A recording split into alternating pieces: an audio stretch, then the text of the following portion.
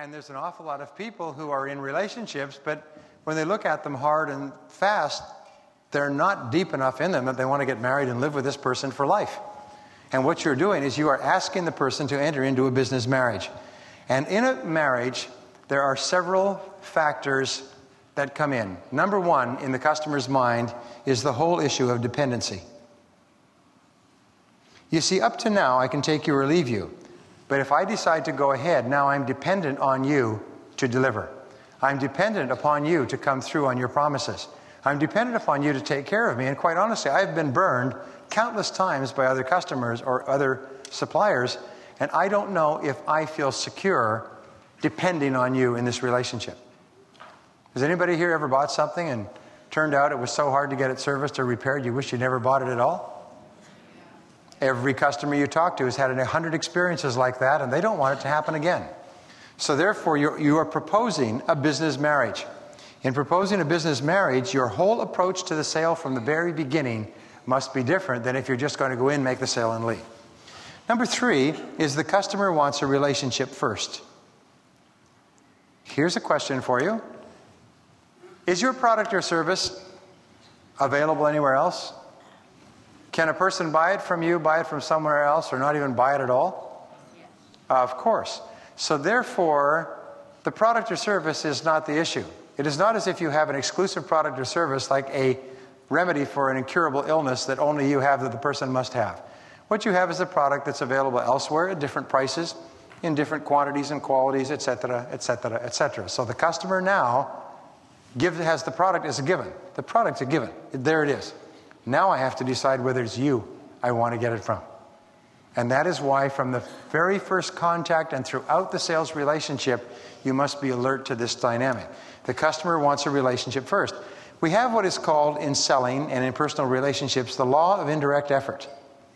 Now the law of indirect effort says that you get almost everything in your relationships with others indirectly rather than directly.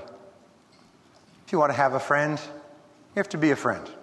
If you want to have people respect you, you have to respect them. If you want people to like you, you have to like them. If you want people to be impressed by you, you have to be impressed by them. The law of indirect effort.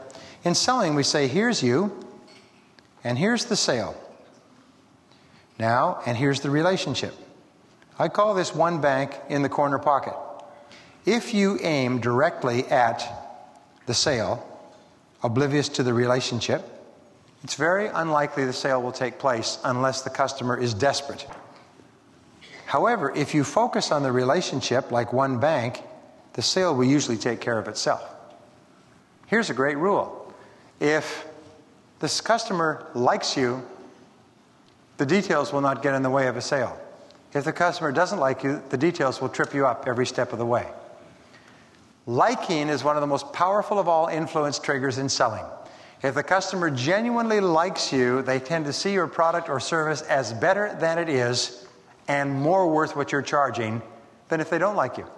If they don't like you, your product or service is much more questionable and appears to be overpriced. Liking distorts like a lens. It distorts the way we see the product, the service, and the salesperson. So you must focus on the relationship first. Remember we said rapport, problem, solution. You must establish rapport before you go to identifying the problem. You must build a bridge. Number 4 is, because of product service complexity, the relationship is actually more important than the product or service. Because I don't know what is inside your box. In fact, your job and my job is the sale of promises. You are, just like the old priests used to go through the streets of medieval Europe, and they would sell indulgences. An indulgence was basically a ticket to go to heaven when you died. And the wealthy were forced to pay enormous amounts of money for indulgences. The poor were forced to pay whatever they could for indulgences. And priests basically ran their parishes by selling indulgences, tickets to heaven. That's what made Martin Luther so mad. He said, this is dreadful. This is not in the Bible. This is not in Christianity, and so on. And so he began the Reformation with his edicts on the church in Worms. The point is that you and I go out and we sell promises. And what we say is, you give me a check which I can take down and cash,